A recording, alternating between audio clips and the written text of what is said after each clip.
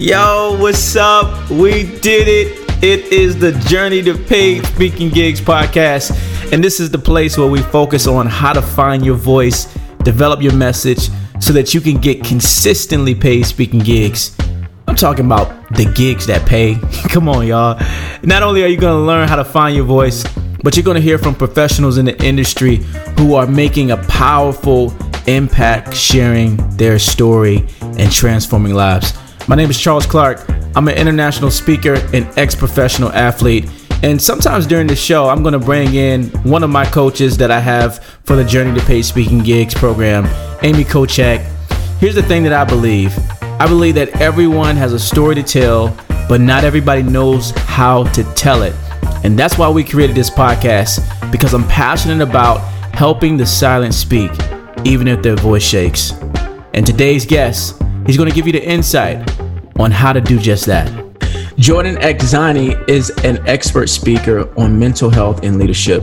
His casual approach, interdisciplinary skills, and vulnerability has made Jordan a sought-after speaker across North America and the Middle East, including hands-on intensives with top firms, including LinkedIn, Rover, TextNow, and many others.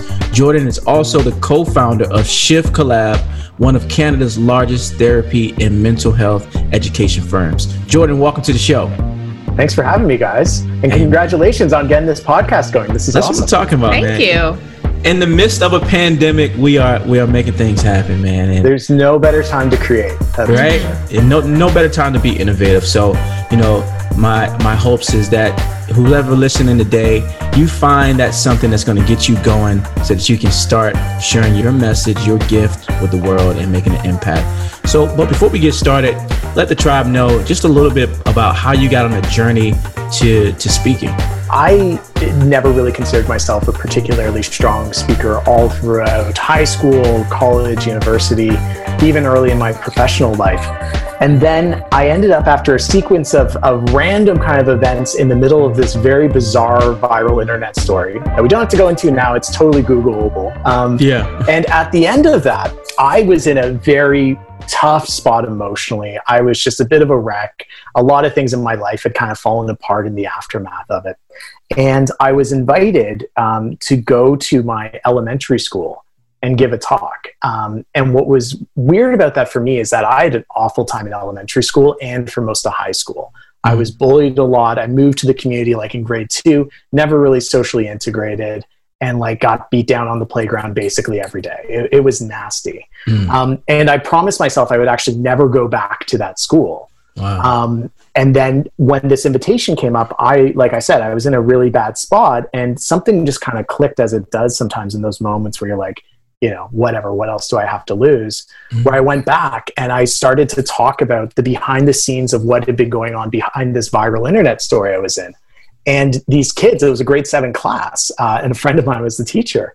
And these kids were just like really in it, and they really enjoyed it. And it was very therapeutic for me to be able to speak openly about some of these experiences. Yeah. And then from that, I the next day I got word to a friend of ours that's a high school teacher. I got invited to my old high school to speak, and then I went and did that.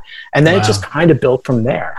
One piece at a time. It's kind of bizarre looking back on it now, but that would be about 5 years ago. Yeah. Wow. 5 years ago, all of that happened. And, it's crazy that we talked about this in our course, that your most vulnerable experiences are the thing that you need to speak about, right? So that the thing that you're afraid of is what you actually need to be healed from and help people change their lives with as well. So what was that thing? So for me, it was a lot. So here's the Coles Notes of the viral story. It'll make most sense to explain in the context of this. So I in late 2014, I got dumped. I was a workaholic nightmare boyfriend. And I had always tried to do things to make me seem like a good boyfriend. I think I was trying to do like a lot of superficial things that made me feel okay about being a shitty partner.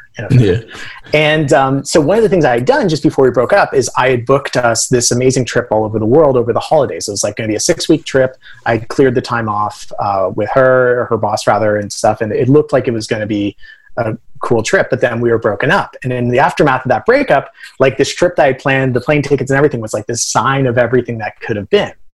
So I was just down and out. And then a buddy of mine dared me to try to give it away to someone with the same name by making a stupid Reddit post as a joke. I want to stress that it was a joke, like a practical joke, because we thought it would just be kind of hilarious to turn this whole thing on its head. And I wasn't going to go, but I thought, this thing's paid for or whatever. And you can't change the name on a plane ticket. Like, you might as well just try to give it to somebody. And you don't want to give her the credit for that. No.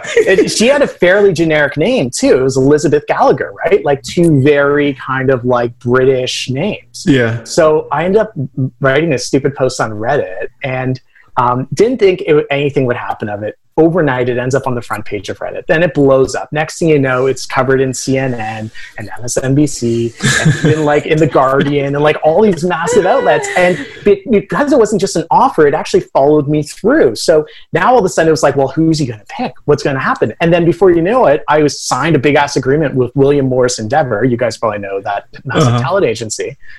For a 360 thing where they sold like the movie rights and like the TV rights and all this shit. And this happened within like a week and a half of me making this post. Wow. And then I actually was contractually obligated to go on this stupid trip, select someone, which was mostly done by producers, and the whole thing was fucking awful. I never did stay on this trip. It was the worst experience of my life. We had these fucking like reality TV crew with us, like in Hong Kong and stuff, wandering around, and both of us were like, "This sucks so much. We're in this mess." And so we started to like fuck with them, where we would like not give them the shots that they needed. Like, cause we were just like, this is weird. We're not attracted to each other. But like the whole world was like, are you guys like hooking up? Like right. This is going to sound like a lie, but this is 100% true. Ryan Reynolds at that point was attached to play me in the movie, which is hilarious objectively. Wow. And he texted me during this trip being like, yo, have you guys made out yet? Like, how weird. I'm just like, what is going on? Anyway, I digress. So thankfully the trip ends. I'm like, oh, that was fucking weird. Can't wait to turn the page on that. But all this entertainment stuff is just getting going. Right. And so I'm obligated to play the part, but I'm falling apart. And to be very serious, and where the thing is like, my ex was fundamentally a very good person. And this bout of fame, like, severely fucked up her life. Because she was painted as the nasty ex, the heartbreaker. And so she was hounded by media like crazy. She eventually did this inside scoop on Inside Edition. They flew her down to New York and promised her she could promote her own business, but then twisted it and made her cry on camera. It was just awful. And this stuff was happening to people close to me. So I'm looking at all this being like, okay, so I was this kid that grew up getting bullied, low self-esteem, low self-worth, always sort of chasing, had like my own ADHD and depression and stuff, whatever. But in that time, in the aftermath of this, I was thinking like, man, how screwed up am I if I needed this kind of validation, like on a global viral level, in order to realize what a monster I've become. Wow. Like, that is a freaky realization to know. Because I remember in the midst of that thinking, okay, maybe this is the thing. Maybe this is the thing that will lead to my moment, to my purpose, to my whatever, to my future, right? This thing and then you sort of get there and you're like, well, this is messed up. I'm a monster. Why do I even need this? Oh my God. Wow. And it starts I started just to sort of come apart there. And things got dark. Like, to be very real with you guys and with your tribe, I had a very precise suicide plan, because there was no way of me existing in my life without being that guy, either self-defined by me or other people. So this was your moment that kind of led you to your rock bottom experience. Oh yeah, rock bottom for sure. Like, at least in my adult life. I mean, my childhood had some pretty low moments, but it was like I was suppressing a lot of that stuff for years. And then, so everything was kind of building, and then it was rock bottom. And that's when honestly, that's when I randomly got this invitation to go and do this talk at this school. And then at that point, because I felt like I had nothing to prove, I had no energy, I just didn't care anymore. And I was just really frank with these kids in the same way I'm talking to you guys now. Yeah. And they were both like, holy crap, we didn't know like viral stories are like that. I'm like, yeah, like Ellen's going to make you sign a rights agreement if you want to go on her show, and she's going to screw you out of like all sorts of control of your story, which happened to me. Gosh. Like, I mean, like I was able to kind of like shine this light on like this thing that a lot of people want, but for the reality of what it was. And then I guess use that in a way for my own trying to make sense of my own head, which was a year. It took me years after that. Like this was just the bottom and starting to figure it out. And it's been in repair ever since. But so yes. So in effect, what you guys are saying is exactly right. Like not everyone needs like that dramatic of a vulnerable moment necessarily. And I think one of the things that we often do societally is we often compare a lot, right? Yeah. It's like, oh, well, I've never been to that point of darkness and so I don't have anything to say. It's like, no. Like all of our journeys are independent and personal to us. And what something like I experience is going to be different than what you experience or you or you or you. And the point is like, it's not about the events, it's about the emotions that are tied to that underneath. Right. Like, so what is the thing that, like, even me being in this, at the outcome of this weird viral internet story, like the end emotion of feeling so lonely and like I was broken and like I was a monster, that's a pretty universal thing when you get into it with most people. Everyone kind of has that experience in their life where they felt that way. Yeah. So I started to look at things that way too. And I just started to use this whole viral thing as a way to like, kind of like a magnifying glass to look at myself, if that makes sense. Jordan, so I find it so interesting that it's like your first experience was you going back to like the location that represented so much pain, right? Yeah. And almost like having like this resolve moment of going back in there and then talking to kids, right? So I'm wondering, how does it go from you just getting a couple invites to schools to figuring out that, hey, maybe there's something to this? Like, what were the key steps that took you from like recreational to like, this is something I want to do? Yeah, so it was actually kind of a bit of luck, to be honest. Like, so as an outcome of all of this, I ended up with a speaking agent. I ended up getting signed to Speaker Spotlight, which is a massively wonderful and also a very big speakers bureau in Canada. And I was also at the time represented by the William Morris Endeavour speaking agency too, which was very funny because I was on their website next to Kevin Bacon, which I just thought was ridiculous. Anyway, so I had sort of this glimpse, but I convinced myself I couldn't do that. So like when this stuff was happening, like when I went and spoke to the school and stuff, I wasn't thinking like, okay, this is going to be a career. But then I ended up, I think, just talking to someone over there about these experiences of going to these schools lately. And then they set up an intro between one of their clients, which was with the Royal Canadian Mounted Police, so like our FBI equivalent in Canada. Sounds way less badass, but and they were looking to co-create a youth program that would be focused on the West Coast, that would allow kids to talk about mental health and self-esteem in a different way. And so we're teed up for this call. And I like heavy imposter syndrome. Like, why the hell is this guy talking to me, right? I'm just some guy that's like in my own shit. And I spoke a couple times, big friggin' deal, right? Mm-hmm. But then it started to be this thing where I was like, oh, wait a second, maybe there's something here. Because I started talking it out. Like this guy was like, we need to do something different. You're a guy that like made stuff go viral on the internet. Like the kids like viral stuff these days. Like, what can we create? And so I pitched this idea. He gave me a week. And I ended up just writing an email like in the 11th hour before 1 week was up saying like, look, I think I've learned that I've been living a big lie. That's the language I used. Yeah. And I think it would be amazing if we could go into schools and communities and give kids a way to share anonymously. And what we can do is I have a buddy that's pretty smart with the tech stuff. We can build a platform where kids can text in anything that's going on, and then it can go through a quick like approval screen, and then it can go up on a screen in front of everybody. And maybe that will be a way that we can just rip our masks off together and see all the shit that we're facing. Yeah. I said it probably without the profanity to them. And much to my surprise, they emailed back and said, I love it. And I found myself in front of like 1,100 kids, like 6 weeks later. And at the same time too, I also had someone else that was really curious about the behind the scenes of this stuff. And I ended up doing a TEDx talk at TEDx Toronto, which is the second largest TED event in the world. Yeah. And so like these things start just to kind of happen. But what I would say from that is like, I think I lucked out with like the business access of already having an agent, but like that shouldn't be like the point is like I know lots of people that have agents that have nothing to say.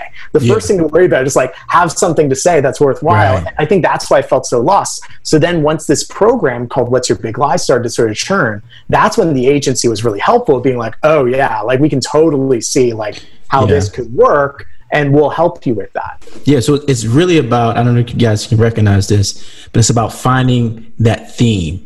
Like, what's that theme that you have?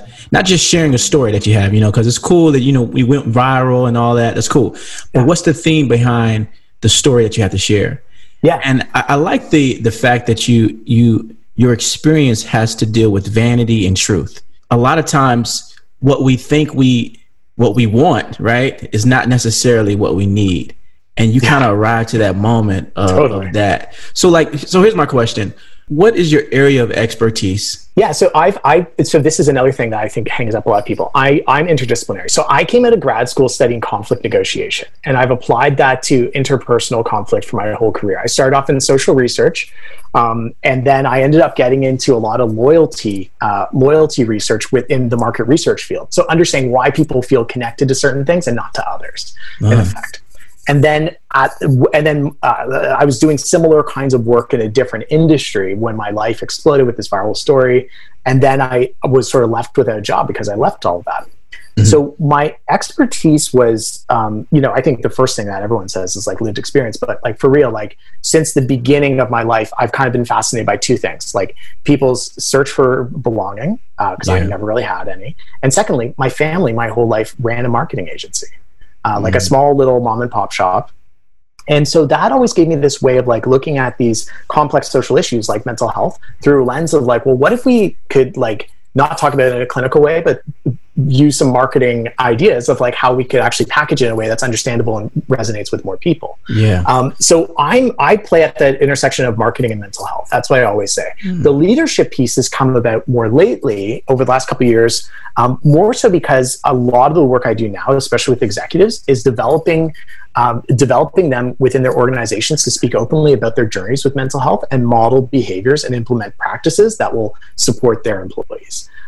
So that's where I come in. So it's been an interesting journey to find that. And believe me, there's been a lot of self-deprecation involved. And I would be very honest. It would be very disingenuous for me to say I came at this by myself. Like the fact is my fiance is my business partner. She's a therapist. I do all of this stuff. We have a team of over 80 therapists now. And then we have our facilitation education team of about 5 people. And we all work together. So like when we're creating What's Your Big Lie in these programs, we were going through it from a clinical perspective. All the touch points, all what happens if this happens, all the escalation policies. We wrote guides and manuals. And then it's been refined year over year. But what I would say is, like there's a lot of risk around talking about mental health in a way where you're just sort of throwing it all out there. But it shouldn't be a topic that people are fearful of if you take the right steps and precautions and really look at it from all sides. And so that's what I was able to do. And I think that's a reasonable expectation that audiences have of people are talking about these topics in front of them. Because you don't want to lead people down a place where there's irreparable damage or a high risk of triggering, but you also want to be able to show that vulnerable piece. And oftentimes those two things have been at odds with each other, right? I can't talk about this stuff because I'm not a therapist, right? Who am I to talk about this stuff? Well, who are you not? You're a person with lived experience. All I would say to your audience is like, do some work. If you want to go down that path, team up with an expert.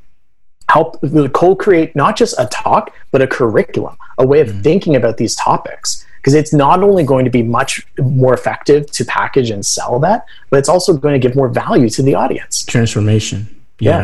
Not just the motivation side of how you got through it, but what's the transformation? How can we do it? Exactly. And, that's the layers of a true story, and especially someone who gets paid to share their message. Yeah, for sure. And it's interesting because I've seen in the industry, so fun detour along the way. What's Your Big Lie started going pretty well, that I ended up buying out a speaking agency that was operating in the US, and then hated being a speaking agent while I was delivering my own stuff, even though I had a couple other people working with me, and then got rid of it because I hated it so much. But in that process of being responsible ultimately for booking speakers as well, on the other side, I can tell you that focusing only on story is in the age of where, like, we all have a story and our story is super important, but in the age of being able to share our story across a multitude of platforms, anytime, any place, trying to sell a speech just as a story isn't enough these days. Bookers are looking for more, audiences higher expectations. It's not to say everyone needs a fully blown curriculum either, but it needs to be something more.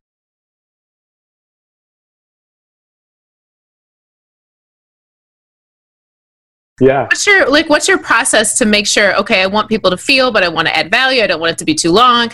I have to think about audience. So what do you do? Goodness. The honest truth is I do a lot of it. Like I do a talk, like I have like 3 good talks right now. What's Your Big Lie is one of them. Then I have 2 others that are more corporate focused.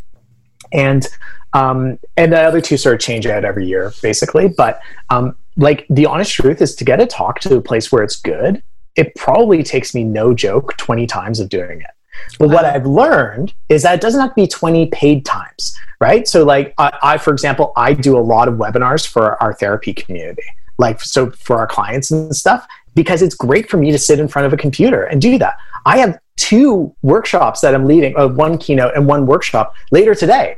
And like, so I do this stuff like a lot. Like the first year when I decided I was going to do this, just to give you a sense, like after I was like, okay, what's your big lie? There's something here. Yeah. Like the agency was helpful in getting more events, but I really took it upon myself to light it up. And over the next 12 months, I did 178 events, like, which is nuts by any stretch, awesome. Right? Like that's a lot, but that was literally me hustling. So that's what I'm saying. Like I kind of used it as like a rapid prototyping kind of way of like, how can I outline something, get the ideas together, but then get comfortable with the idea of it being okay the first couple of times I do it, so that I can learn from the feedback rather than me trying to arrive at the ultimate conclusion myself. It's better to do something messy than doing perfect.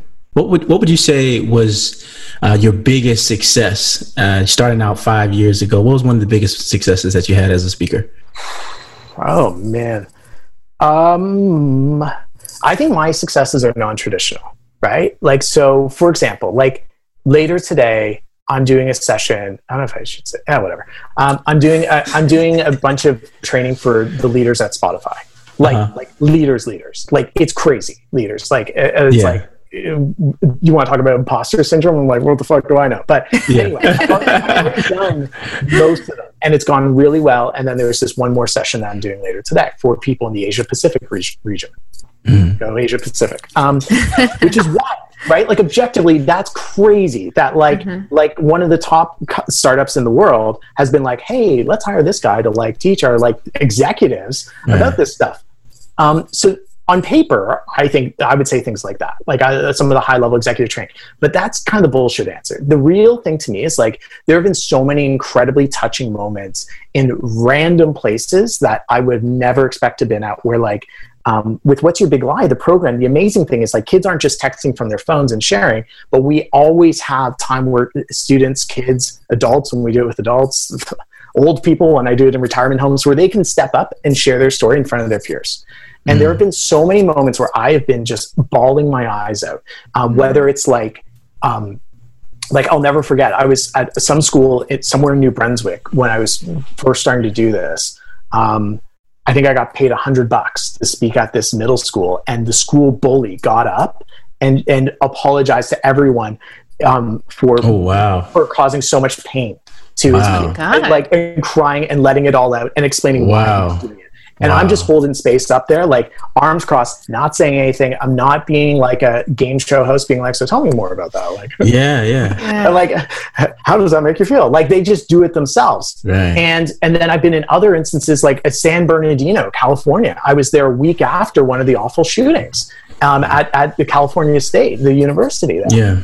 And like, one of the craziest things that happened there was like someone talked about how it was so hard to get their mother.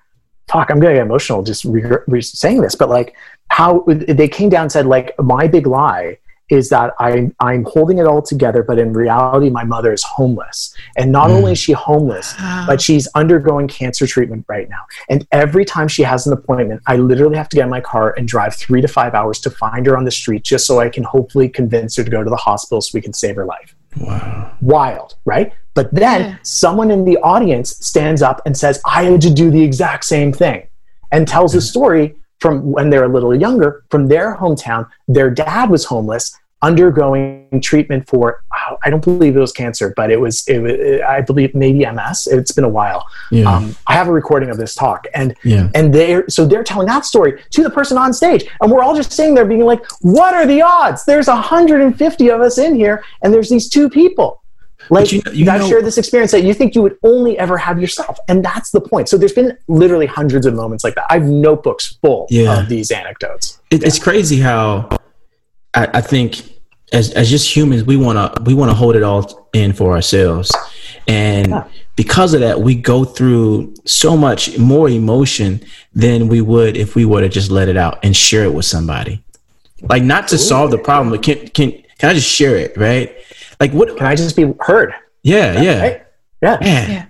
That's most of the battle. Like, this is the thing. Like, and I think this is why, like, your question about like what's my expertise is really interesting. Like, I've always felt like I had to conform to some sort of box. But if I were just to say it like conversationally, I'm really good at getting people to open up. I don't know what it is, but I have like a trusting demeanor. I'm a real everyman. I'm kind of fat. Like, I'm not threatening at all. like people are like, okay, this seems like a normal Canadian guy. Like, whatever.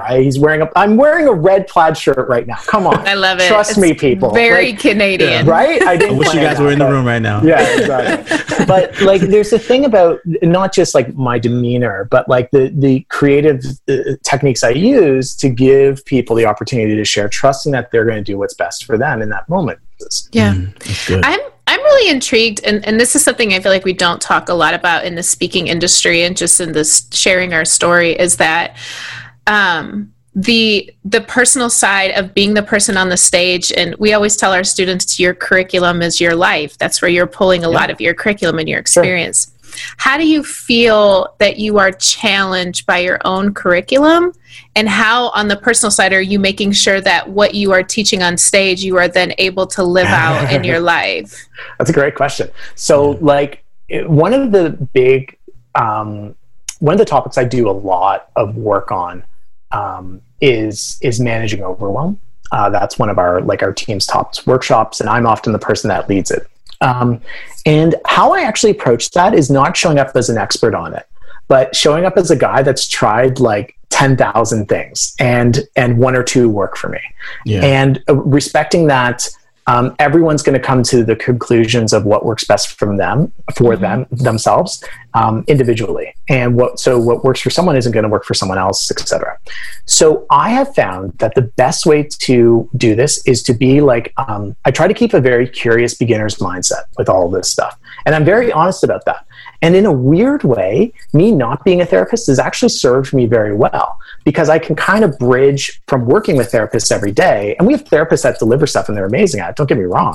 Mm-hmm. But like, from being around that every day and now being able to just kind of explain it in more everyday terms, but not be like, and by the way, I'm the therapist and judging your mental health right now. It's given an interesting access point, because I think audiences kind of connect with it, being like, oh, I'm kind of like that guy that's like tried a bunch of stuff and one or two things work. And so that's the piece of relatability. Now, if you're someone listening to this and you're sitting on a bunch of doctorates and you're speaking about that exact same topic and you're like the world's leading source on it, fantastic. Like, stay in your lane, right? Or don't, and shake things up, whatever. But like, that's okay too, to stick with what you know, practice what you preach. But what I will say, I've had the bizarre privilege of meeting a lot of my heroes. And then most of the time after I meet them, they're not my hero anymore. Mm-hmm. Like, a lot of people that are practicing, especially in the self-help wellness world, like a lot of people that are practicing this stuff are not terribly well. They are not practicing what they preach. And you can see it and you can feel it. And like, I'm not going to name any names, but like, some people that I'm very close, I have been very close with, that have huge platforms, are very disingenuous and are just caught in the cycle of being that guy. Yeah, we can't be the influencers, quote unquote, of the world, but we got to walk in that. I think for me, the thing that's been challenging me is to walk in excellence. And maybe as speakers too, right?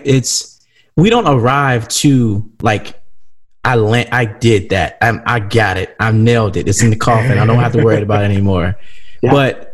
But true leadership and true, like, I guess, embodying what you talk about is that it has to challenge you. So we're always going to be challenged by what we talk about. Like, we should never just arrive, because if we just arrive to it, then we're not challenging ourselves enough.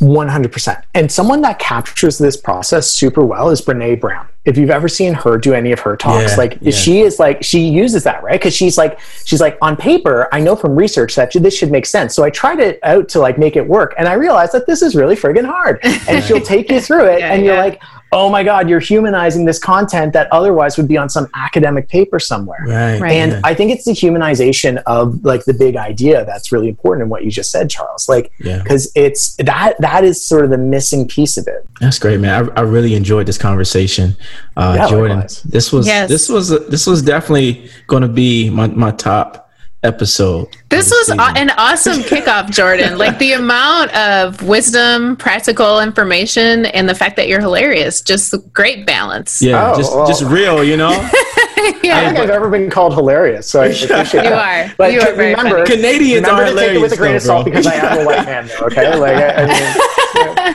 mean, and white guys listening, I don't mean to banish your dreams and hopes, but yeah. Anyway, no, thanks, guys. This has been a real treat. And honestly, best of luck with the podcast. I'll be listening. Hey, thanks a lot. But before we go, so much. Where can we find you? Oh, yeah. The stuff that we do at Shift, I'm really proud of. So like our business website, Shift Collab, you can find us at Shift Collab on every platform. We do a lot, like that's our therapy focused company, and we do a lot of really cool stuff with that. But otherwise, you can follow me at Jordan Exani. That's AXANI. How do I spell my last name again? It's been a long day. So keep in touch. I mean, if you have any questions after this interview, anyone that's listening, hit me up. And you guys, thank you for being you and for like having, this is a wicked conversation to be part of. So I'm excited to hear other episodes outside of this one. You just heard the first episode to the Journey to Paid Speaking Gigs podcast. I hope you enjoyed it. And if you did, do us a favor, leave a review, head to Apple and put something special in there, because your voice really does matter with these podcasts. It allows us to get seen by people who are looking to find their voice, develop their message, and get consistently paid speaking gigs. And while you're at it, hit the subscribe button, because we're coming with more episodes and you want to be the first to know. So I'll see you guys soon.